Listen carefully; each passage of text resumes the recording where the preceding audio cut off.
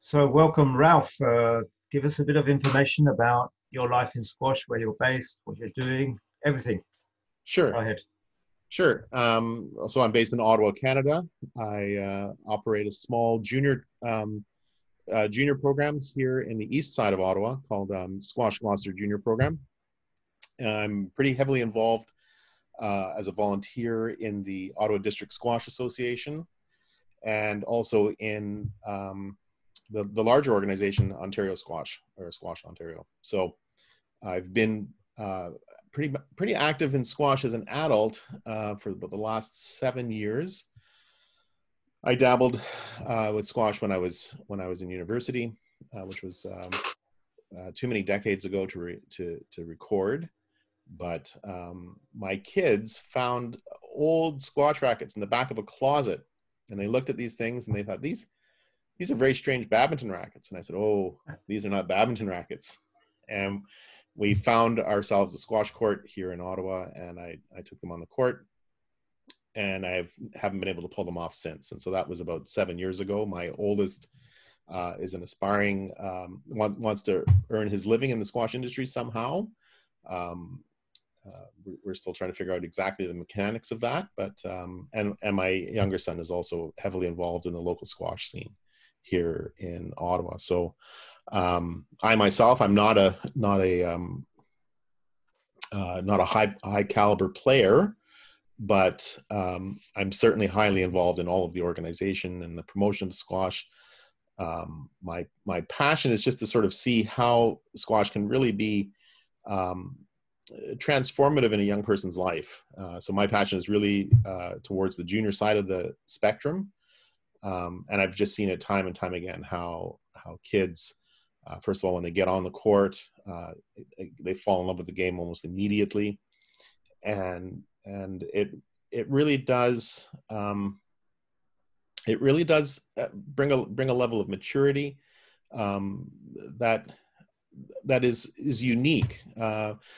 In Canada, the famous sport is, of course, hockey. That's our national pastime. And as a hockey parent, you get your kids to the hockey rink, and you spend so much time getting them onto the ice, getting them all dressed up, and getting them onto the ice, and then they actually have their puck, their stick on the puck, for seconds in comparison to the amount of time that the whole hockey experience was. From the time you leave your house to the time you come home, you actually had your stick on the puck for just a few minutes in comparison to the total time. Whereas with squash, they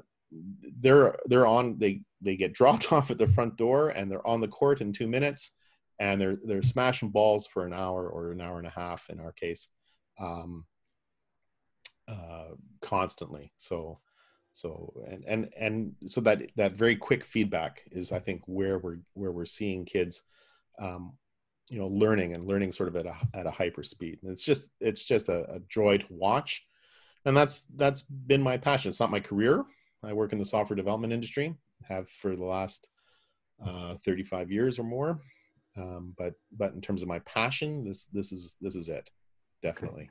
So what are the challenges? To be honest, I don't know much about Canadian squash. So, what are the challenges for Canadian squash? There's a lot of clubs that seem to be closing. Is that an area thing, or is that nationwide? Well, I mean, Canada is such a ridiculously large country. I wouldn't want to speak for how things are going in the other provinces. In Ontario, I think we're doing fairly well. We're certainly on a bit of an uptick. We've had some really good leadership over the last 5 years at Squash Ontario. That's helped help the different programs grow, not only in the Greater Toronto area, which is I mean, the distribution of population in Ontario is skewed towards Toronto as the major center, and Squash Ontario has done a really good job of promoting squash outside of that general Greater Toronto area into the regions like Ottawa, for example. So, but definitely, I mean, the pandemic has been a real sucker punch to the sport. Here in Ottawa, one club did closed its doors in June, I think. And so that was a pretty significant loss. That amounted to about we had 47 courts here in Ottawa, and now we have 41. You know, and that's going to hurt quite a bit. Okay. But I think that there will be something that will come up out of the ashes of that experience. I think that there will be a new club, or perhaps even 2 new clubs in Ottawa over the course of the next 2 or 3 years, once this pandemic is passed. Right.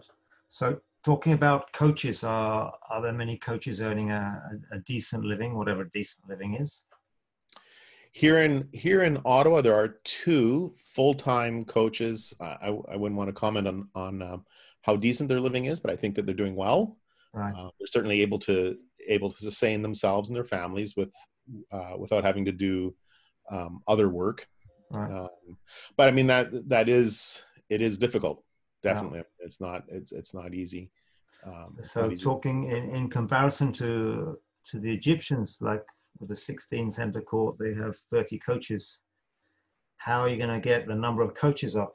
More people taking lessons in your area, which is pretty vital to the keeping the clubs. Yeah, I agree. I mean, I'm a firm believer in quality coaching, and I believe that there's a lot of education that we're going to have to do with the community as a whole. That these people can't do this for free. They can't do it necessarily just as volunteers.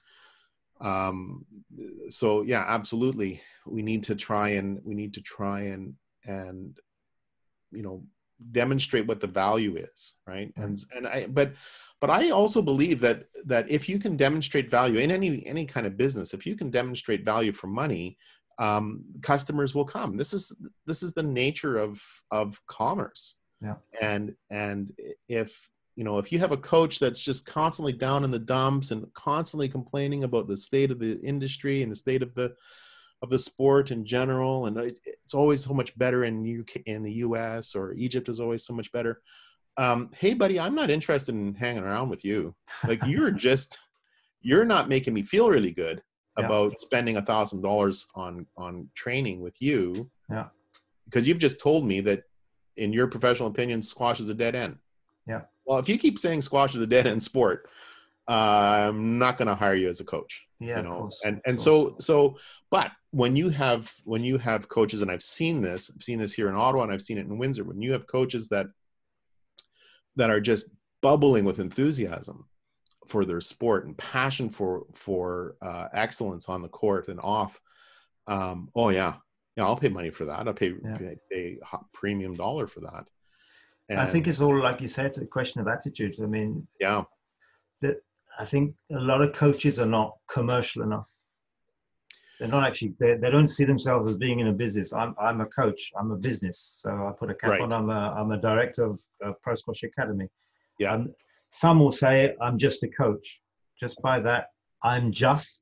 Exactly. No, I'm not just a coach. I'm someone who can help your kids feel better, yourself feel better. You've got problems at home. It's not just about squash. Like you say, it's someone you want to be with, you know. And of course, your squash will improve if you feel better, you know. So that's a lot of thing within the industry. I mean, talking to Egyptians, they're always cheerful. They're always enthusiastic. They're always encouraging you. The ones I've met, there's obviously, I can't talk for all Egyptians, but they're out getting business. Okay. Yeah, and if I dare say it in this particular time, that kind of thing's infectious. Yeah, it's catchy. Yeah.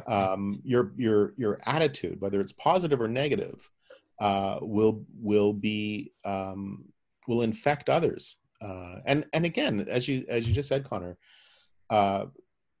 this is true in any business, and any business that when you show up at this particular coffee shop, I have a choice of 2 different coffee shops, and in one coffee shop, the employees are just, I hate doing this job, and I'm just pouring coffee, and I hate this job. And you go to another coffee shop, and they know you by name. They greet you and say, "Are you going to have, your certain whatever order it is?" Yeah. And then you talk to both of them, and you realize they're both being paid the same wage. Yeah. They're both even being paid the same wage, but one just loves to be there and loves to do their job, and that's where you go and buy your coffee. Same with squash. It's all about customer service. I mean, comes down to that basically. And even the Yeah, guy, I mean, they don't get anything more out of it, but their day is better. that's right. That's right. They're probably, actually, you probably tip them more than you tip the other guys. So Exactly. Yeah, that's yeah, how it goes. exactly. And we have in Europe, I don't know the structure, you'll tell me in a minute, the structure for America, we have a difference in Europe insofar as where coaches like me are blocked. It's the local bodies, squash bodies. There's in a club, there's the club, the center, and there's the club. The club is the group of players and the Right, committee, right. and they often block the coach. So for example, I'm known to be expensive here. Okay, I do it full time. right, Other guys doing it like a third of the price. They're doing it after their work, and they're not right, doing it properly. I right, have $10,000 or $20,000 worth of equipment. They have a racket and a ball. right. So this is why it's not working in Europe so much because of Yeah, these attitudes. So it brought the value before in Switzerland. If you're expensive, you're good. Now with the internet, if you're expensive, you're a thief. yeah, yeah. I mean, I think that, like I said at the beginning, I mean, you have to sort of educate people that, hey, listen, this person is providing value to our community, value to our club, Yeah. and is doing that as a full-time job. He needs to be paid, or she needs to be paid, and paid a living, like a decent wage. And especially like in some cases, you know, they've been at this for 20 years. They've put in the time, and you know, like where my kids are training right now. They're training with Heather Wallace, and she's like just absolutely exceptional, and Yeah. the the the growth that we can see, you know, just week over week is shocking. Yeah. Like, it's just wow. But you know, she's been watching people swing rackets on balls for, well, I won't date her, but for a very long time. You know, for a very long time. Plus she played, and she was Canada's top female player for a decade. Yeah. She's produced several PSA players. Yeah. Well, so when she says, you know, this is my rate, the last thing I'm going to say is, well, can you give me a discount? Yeah. Why would I do that? I don't let anybody do that in my profession. You know, if Well, because you we're see it selling as our I mean, services, I don't ask you people. respect. I mean, it's like you say, it's a business. So in certain areas, it's just seen as a bit of fun and hitting the ball. So well, don't have a lesson in that case. Doesn't matter. Right, But don't say right. it's expensive. Yeah. Yeah, yeah. So And basically, what I've done, Ralph, is I've gone out and I've got new clients in. right. So guys who need IT, women working in banks, supermarkets, whatever, it doesn't matter. I've just gone out and got new clients. Yeah, Because, yeah. I don't want anything to do with those people who sound too expensive, obviously. And you know, Connor, that's one thing that I would really like to hear more about and stress more. That when you open up a new club, your goal needs to be new players, Yeah. not stealing players from other clubs. Yeah. Whatever's happening in that other club, whatever's happening with that other coach, you know, now there's going to be exceptions where, you know, the coach and the player, they just are like oil and water, and they can't really get along, and it's just been a constant struggle. Yeah. Okay, fine. But when I run a club here in Eastern Ottawa, I want all the other clubs to succeed. Of course. And if they're succeeding, then it's going to be so much easier for me to succeed in my little corner of the city. And to succeed, that means I need to be able to bring in new players constantly, and not try and Poaching is steal them. no good for squash. But it seems like a default behavior. Yeah.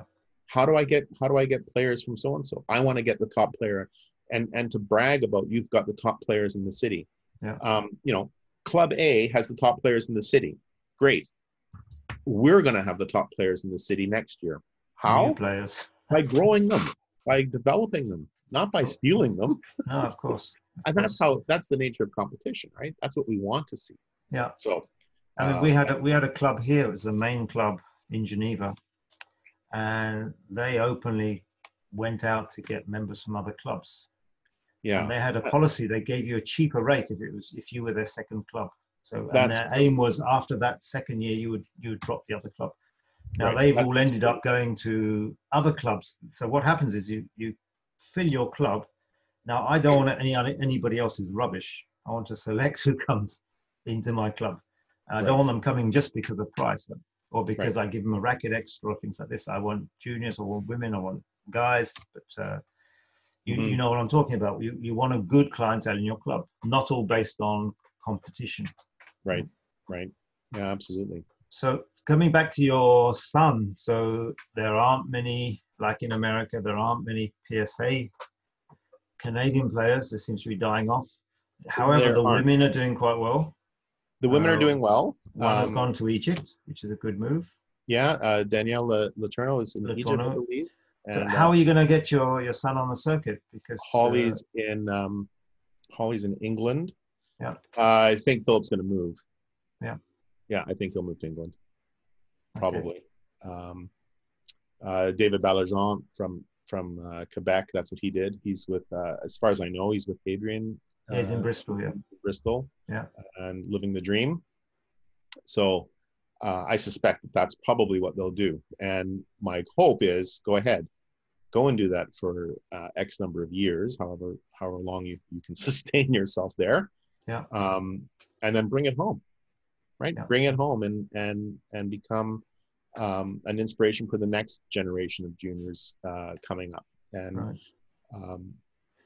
that's really what we've been discussing this on the forum, as we said earlier before I started recording. Now you have a lot of Canadian players going across to university in America on squash programs. They're not bringing anything back to Canada. If they're not bringing anything back to Canada, right, it's making it difficult for Canada, right, to produce. So there has to be at some point a counter plan so that existing players pass on to new players. Yeah. Without having this ridiculous situation where you pay ex-world number ones stupid money because they're ex-world number ones for your ego to say they're coaching me. Right. So I'll be more than happy to see your son be successful at squash, but at the same time thinking about putting something back into, well, not putting back, deciding to dedicate to squash afterwards. Yeah, and I mean, I think so. You have to allow people to have hopes and aspirations in other fields. So my younger son is also a quality player here in Ottawa. He plays. We have a city league. So my older son Philip's playing in Division 1, and Matthew plays in Division 2. He'll probably, if things open up again, he could move into Division. How old is your eldest son? 19 and 17. Okay, cool. Yeah. So so they're both playing quality squash. The younger one wants to pursue a career outside of squash. Well, of course you do. Go right ahead. That's fine. Right? That's absolutely fine. Yeah. But he's going to be the kind of player that's putting money into a club every month, playing in the house leagues, playing in the city league, joining in onto the local tournaments, trying to get into the some of the regional and national tournaments, and that's how the sport grows as well. I think one of the things that some club owners make a strategic error on is focusing so much on the high performance player that they forget that it's the recreational player that pays the bills. Yeah. You've got 300 players in your club, 20 of them are high performance players, top in the region. Yeah, but what about the other ones? They're the ones that are keeping the lights on. What are you doing for them? Yeah. Do you know?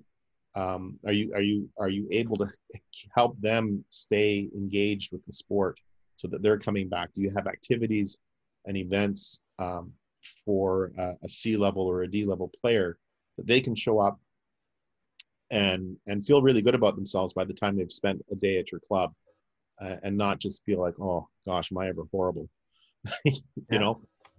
So because again, that's where your day-to-day revenue is going to come from. Yeah. are those I've seen a best couple players? of good projects in the UK. There's York, which I've mentioned, York Squash Club. There's another squash club. It's community based.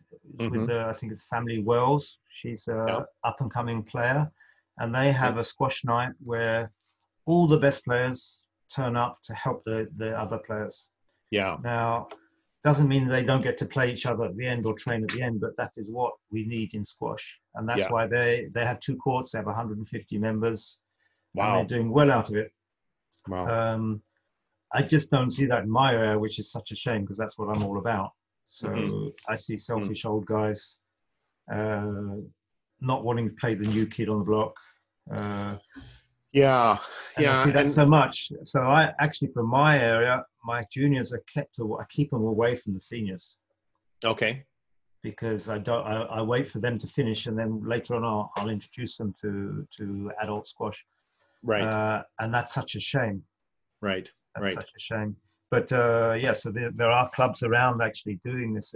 I think we need more community based Mm-hmm. and not elitism, either in money wise, or in level wise. So Right.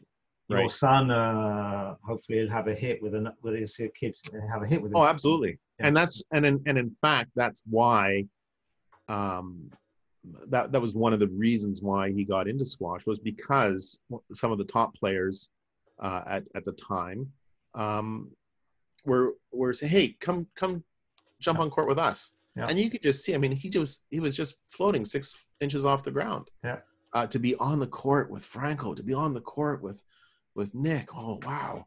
You know, did you see me, Dad? Did you photograph me? And so Yeah. as a little 12-year-old, um, it was a thrill. And so now, like I remember once, the boys were on the court with top players, and the top players, well, I'll warm up the ball. And so these guys would crack the ball, and it would be like 150 miles an hour or something, like just bang. It sounds like a gunshot, right? And you could just see their jaws drop. That, wow, they could make so much power. Did you hear how that was? Well, so now they're the ones that are showing off with just exactly how fast can you hit that ball, and Yeah. and looking to see the little 12-year-old's jaws drop, Yeah. just like they did, you know. And that's fantastic. It's sadly it's lacking in a lot of clubs. It's You lacking in think? a lot of clubs. Yeah. Yeah. Yeah. A lot of clubs lack that. It's all based on the teams. I point out the clubs that do it, Okay. but otherwise the numbers wouldn't have dropped, Ralph. Yeah. The numbers Well, wouldn't have dropped because if yeah. you're I mean, doing that, if your kid's doing that, and you're doing that, then the numbers wouldn't drop if others are doing it as well. You know, but as you right. say, some clubs are concentrating on those 20 players who are high performance. Right.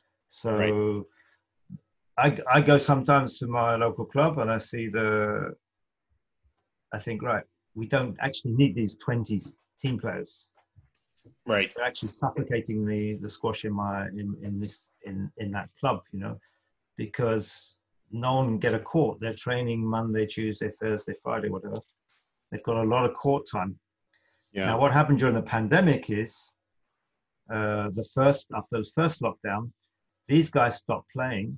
All of a sudden, new people came along. Okay. There were far more women and couples, and there were some kids, but there were a whole lot of new people because the courts were again. Otherwise, you go to an online booking system, you see it's always booked. Right. You don't book Right. it. Now, all of a sudden, because of the pandemic, some of these guys stopped playing. A lot of courts became available, and then the new guys come in. And Oh, interesting. that's what happened here. Probably it Right. will happen in many places, you know. Yeah. So, Yeah. I mean, yeah, we got to get through this pandemic. Like right now, our courts are just completely shuttered. yeah. Have been for a while now. So, you know, Are people are you hitting staying in all. touch with Are you staying in touch with the players? Is there Facebook or is there Yeah. anything? Oh, Yeah. yeah. Yeah. So we're a small enough community that there's a lot of interaction. Monthly emails that go out, and then personal one-on-one contacts and communications.